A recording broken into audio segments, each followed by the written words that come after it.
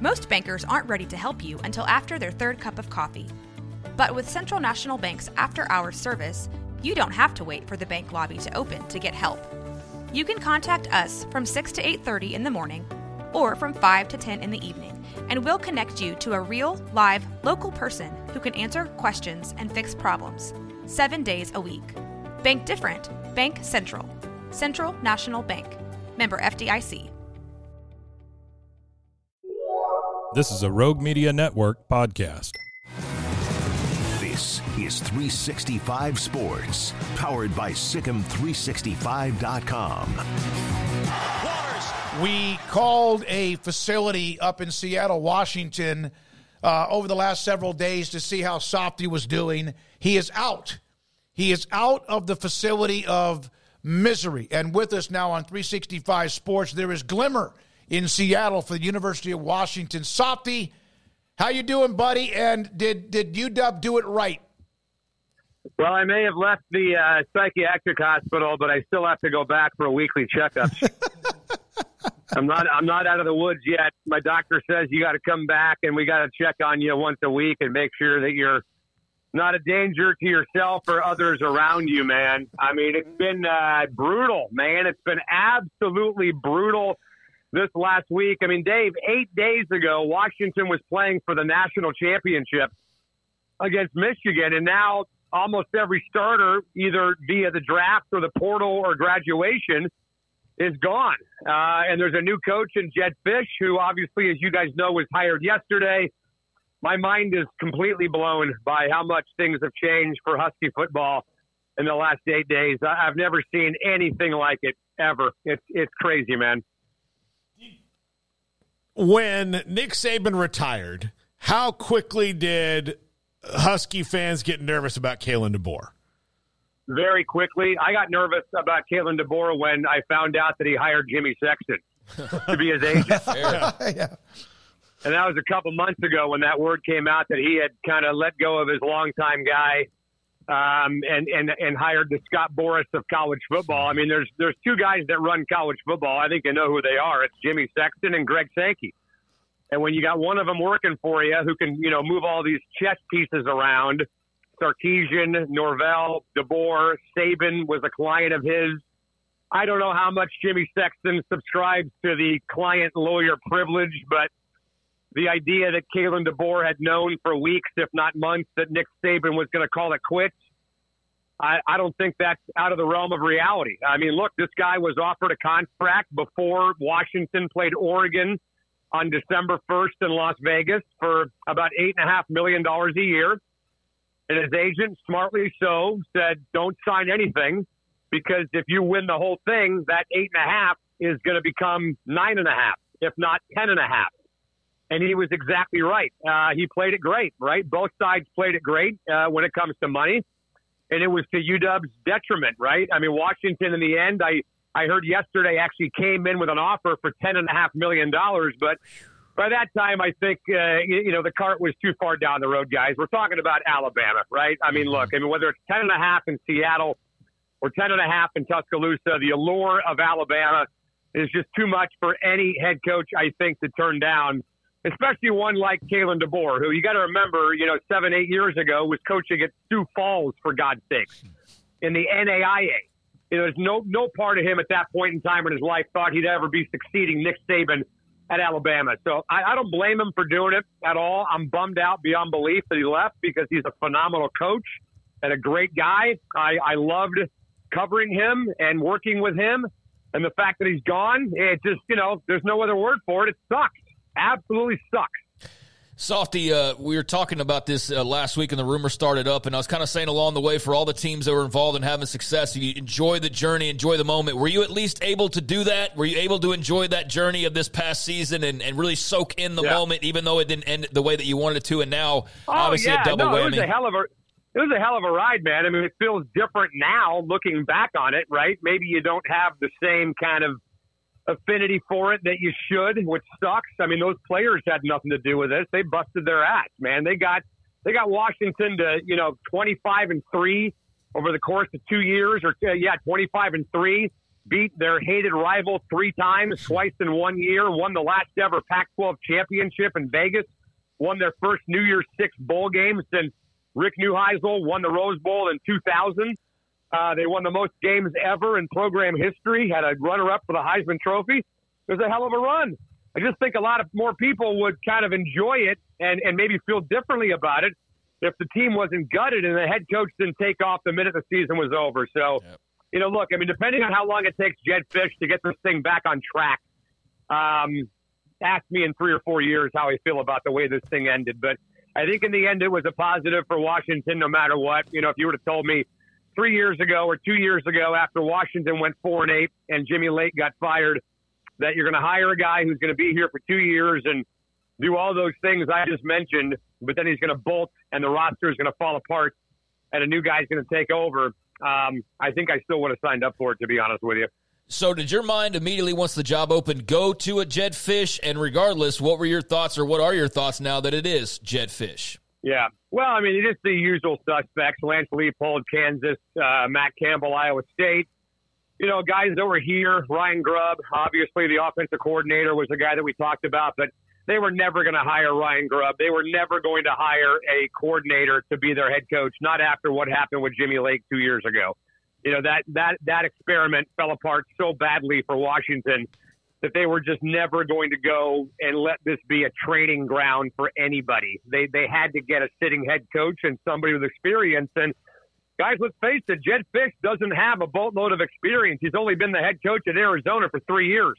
He coached 2 games at UCLA when Jim Mora got fired, and he went 1-1, losing their bowl game. And then he went to Arizona 3 years ago, and he went 17-22. Now, the good thing about Jed Fish, got a lot of contacts in the NFL. Good thing about Jed Fish, he took a 1-11 football team, and 2 years later they were 10-3. And 2 of those 3 games, by the way, guys, they lost in overtime. One of them in triple overtime to USC. So that's how far away they were from maybe winning every single game they played this year. So I don't know, man. I mean, I'm going to give the guy a shot. Obviously, I don't know if they could have done much better than what they just got in Jed Fish, to be honest with you. And, Troy Dannon getting this done as quickly as he did. This whole thing for UW kind of fell apart on Thursday night, to be honest with you. And by Sunday afternoon, the fact that they already had a head coach in place, just glad it didn't drag out any longer, because this program needs a leader and one fast. Softy, who left under worse circumstances, Fish or DeBoer? Oh, boy. Good question. Probably DeBoer, to be honest with you. I know that Kalen wasn't very happy with the fact that the word came out Friday morning that he was leaving before he had a chance to tell his team. Jed Fish had a lengthy statement, Dave, that he put out on social media. I never really saw that from Kalen, to be honest with you, and that was slightly disappointing. But I just think, when you've got a team that is on the verge of maybe being a contender every year for a playoff spot in the Big Ten, and you take off for Alabama, again, I don't blame the guy, and I don't think there's any real good way to do this, right, guys? I mean, when you're going to leave, you're going to leave. People are going to be mad. Feelings are going to be hurt. People will call you a fraud. They'll call you a traitor. Yeah, that's just kind of part of the equation here. I mean, when you leave 100 and whatever guys who you've told for years that you love them and that you trust them and that you want to be there for them every minute, and then all of a sudden you're not, this kind of stuff is just going to be, it's inevitable that you're going to get talked about like that. So there really is no soft landing for anybody. But I would say that the way that Kalen left might be a little bit rougher than the way Jed left. But you know what, guys? Honestly, I wasn't on that side in Arizona, and frankly don't even care. I mean, it sucks for college football. I hate what college football has become in some ways in this regard. But I was more concerned about the way Kalen left than the way Jed Fish left. Softy, I mean, you mentioned that for college football and the way things work. The timetable here is just not, Nick Saban retires after the national championship game. Everybody else has kind of put their pieces in place for the most part. So it's not really an effective time to do it, because you have, they're trying to replace Jed Fish in Arizona in 48 hours. They did the same thing with Kalen DeBoer. Right. It doesn't seem reasonable to be like, all right, this is our guy. We better make sure we get it done in 24 hours so we can be here doing a press conference before everybody flips out. Well, and then you got the portal, and then you got the 30-day window, which is, that's the new reality of college football. And I get it. And frankly, I'm a fan of it. I think the more power the players have to move around and go do something that they want to do and take advantage of their little sliver of time they have in their lives to play college football, go for it. But there's a negative to it, right? And the negative is that teams fall apart and that fans are left kind of holding the bag. Programs are left holding the bag. The new coach is left without a real roster. There's a price that comes with that. And this is the price that you're seeing. If everybody is okay with this and this is what we want college football to be, then great, so be it. If the main important thing is to get the players as much freedom of movement as possible, then we've accomplished that. But there certainly is a negative to that side, and you guys are seeing it right now. Softy, with us, you had an idea. I think I saw this. I know you got to go for your own show. There are no. I got time. I'm off today, by the way. Okay, good. There's no way to prevent the portal right now. I mean, it is what it is. But I thought I saw you had an idea about players like they do in the NFL. Right. Yeah, you want to go play for a certain coach, but you're drafted. That's not going to happen. But you then go and you sign with a school and you get the extra money because they share the revenue. Do you feel like that would help change things? It never maybe happen, but is that your idea?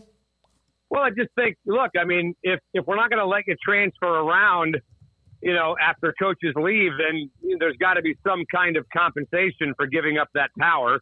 And the compensation would be in the form of money, right? I mean, you're basically a pro athlete. I mean, can you imagine in the NFL, guys, if in the NFL they allowed the entire roster to pack up and move after a head coach got fired or quit? Like Pete Carroll was just let go a week ago by the Seahawks. Can you imagine if all 54 guys were allowed to walk and just take off? I mean, that's chaos, right? Crazy. But, college football players aren't compensated the way they are in the NFL. So I think you start compensating college football players. You make them sign contracts with teams. It's a 5-year deal, and we're going to pay you X amount of money a year. You get your agent, you get your lawyer, and we'll sign this thing, and you're with us. And if you don't want to do it, then don't do it. But if you don't want to do it, then you're not going to get paid. What do you want? Do you want your compensation as an employee, or do you want your freedom to take off and move if a coach is replaced or quits? So I just think they got to find a way to get this under control because, Dave, look, in the end, Washington's going to figure it out, but then Arizona's got to figure it out. Mm-hmm. And then whoever Arizona hires, that school's got to figure it out. We just keep kicking the can down the road and just making this somebody else's problem, right? So I don't know. I mean, I just think in the end, this whole thing's got to be looked at because there's just pure chaos right now in college football. This much player movement every single year, I don't think is good for the game. How and I don't know if it's the stadium, the field, and I don't know that enough, Softy, but is there a statue? How is Don James honored at Husky Stadium? How is that? There's a statue between the basketball arena and the football stadium that looks out to Montlake, and Jim Owens and Don James are the only two guys that have statues outside the stadium. I think because of what you've seen lately with DeBoer, and again, it's part of who we are as college football today, I think they need to make that statue of Don James 10 feet higher. No kidding. And there's never going to be another Don James ever. And I said that on Twitter the other day that I got a bad habit, man. Every time the Huskies hire a new coach, we always wonder, hey, can this guy be the next Don James? And what that means is, can he be there for 15, 20 years? Not necessarily is he going to win a national championship and, go to 6 Rose Bowls for God's sakes, but is this going to be a guy who's going to spend the rest of his career as a head football coach with us on campus at Washington? Is he going to be our guy? And I just don't think you're ever going to find that again in college football, man. It's very few and far between that somebody spends that kind of time on campus, because if they have success, number one, at Washington, we've seen that they'll leave for a bigger program like USC with Stark and like Alabama with Kalen DeBoer, or they go to the NFL. I mean, Rick Neuheisel, before he got fired in 2003, was talking to the 49ers, and he was talking to Notre Dame. So there's always going to be a bigger fish when it comes to UW. I'm not saying that UW is the smallest fish in the pond. That's crazy, obviously. But there's always going to be a bigger fish when it comes to Washington. So you're never going to ever hear me again ask about somebody being the next Don James, because we're just never going to see it. Does Dan Quinn have as much value today as he did before yesterday? Yeah, absolutely not. No question about it. That was a disaster yesterday, guys. I don't know. I assume you guys are Cowboy fans, man, watching that yesterday. That was a friggin' joke. I was shocked at how much they just let that Green Bay offense just pull them apart. And I'm kind of irritated because I had Green Bay in a survivor pool, and they lost to Tampa Bay in like week 17. Baker Mayfield had a perfect passer rating, and I lost him. I was down to 3. It was me and 2 other guys for $20,000. What? And I lost because freaking Green Bay could not beat Tampa Bay at Lambeau Field. So I'm watching that game yesterday thinking, is this the same Packer team that just got their ass kicked by the Buccaneers like 2 weeks ago? This is the same team that the Dallas Cowboys are letting fry them and slice them up through the air and on the ground. It was an absolute embarrassing joke, I thought, for Dallas yesterday. And look, I get it. You know, one game is not going to decide a guy's future. Dan Quinn is a good coach. He's a good culture guy, and he would slide right in here to Seattle and be a great successor to Pete Carroll. But there's no doubt that I think his resume took a little bit of a kick in the crotch yesterday, if you ask me. Softy, as a lifelong Cowboys fan, I can tell you, here's what happens with the Cowboys. They are good at every single thing, but not great necessarily. And they will have one glaring weakness that when the postseason comes, that it will be completely exploited, and that all year long was their run defense, and Dan Quinn couldn't do anything about it. And yesterday, the playoffs happened, and the Packers exploited it so much that even they were thrown to wide-open receivers because the Cowboys were just so crossed up yesterday. Oh, it was unbelievable. Well, what they're bad at is winning playoff games. That's what they're horrible at, and they got an owner that needs to get the hell out of the way and hire a football person to run the franchise. I mean, look, guys, when was the last time the Cowboys played in the conference championship game? Has it been 30 years? 95. Right? It's been 28 years. 95. Yeah, and that's just stupid. I mean, Smokey was 70 years old. He's now 95 the last time they played in the conference championship game. But that's embarrassing for the Dallas freaking Cowboys and that star and that logo and that organization for how much they're beloved and how much they're supported.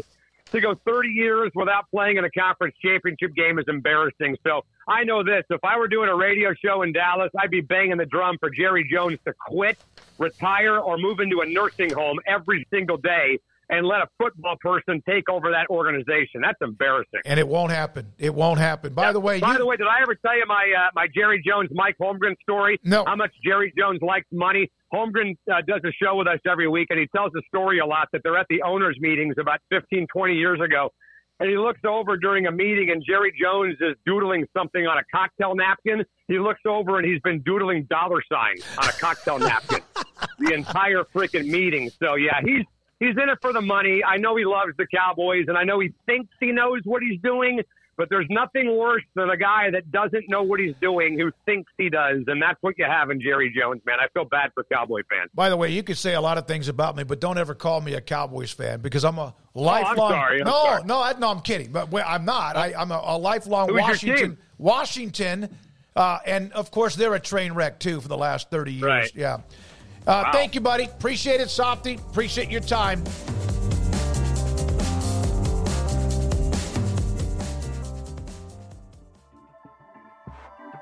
This has been a Rogue Media Network production.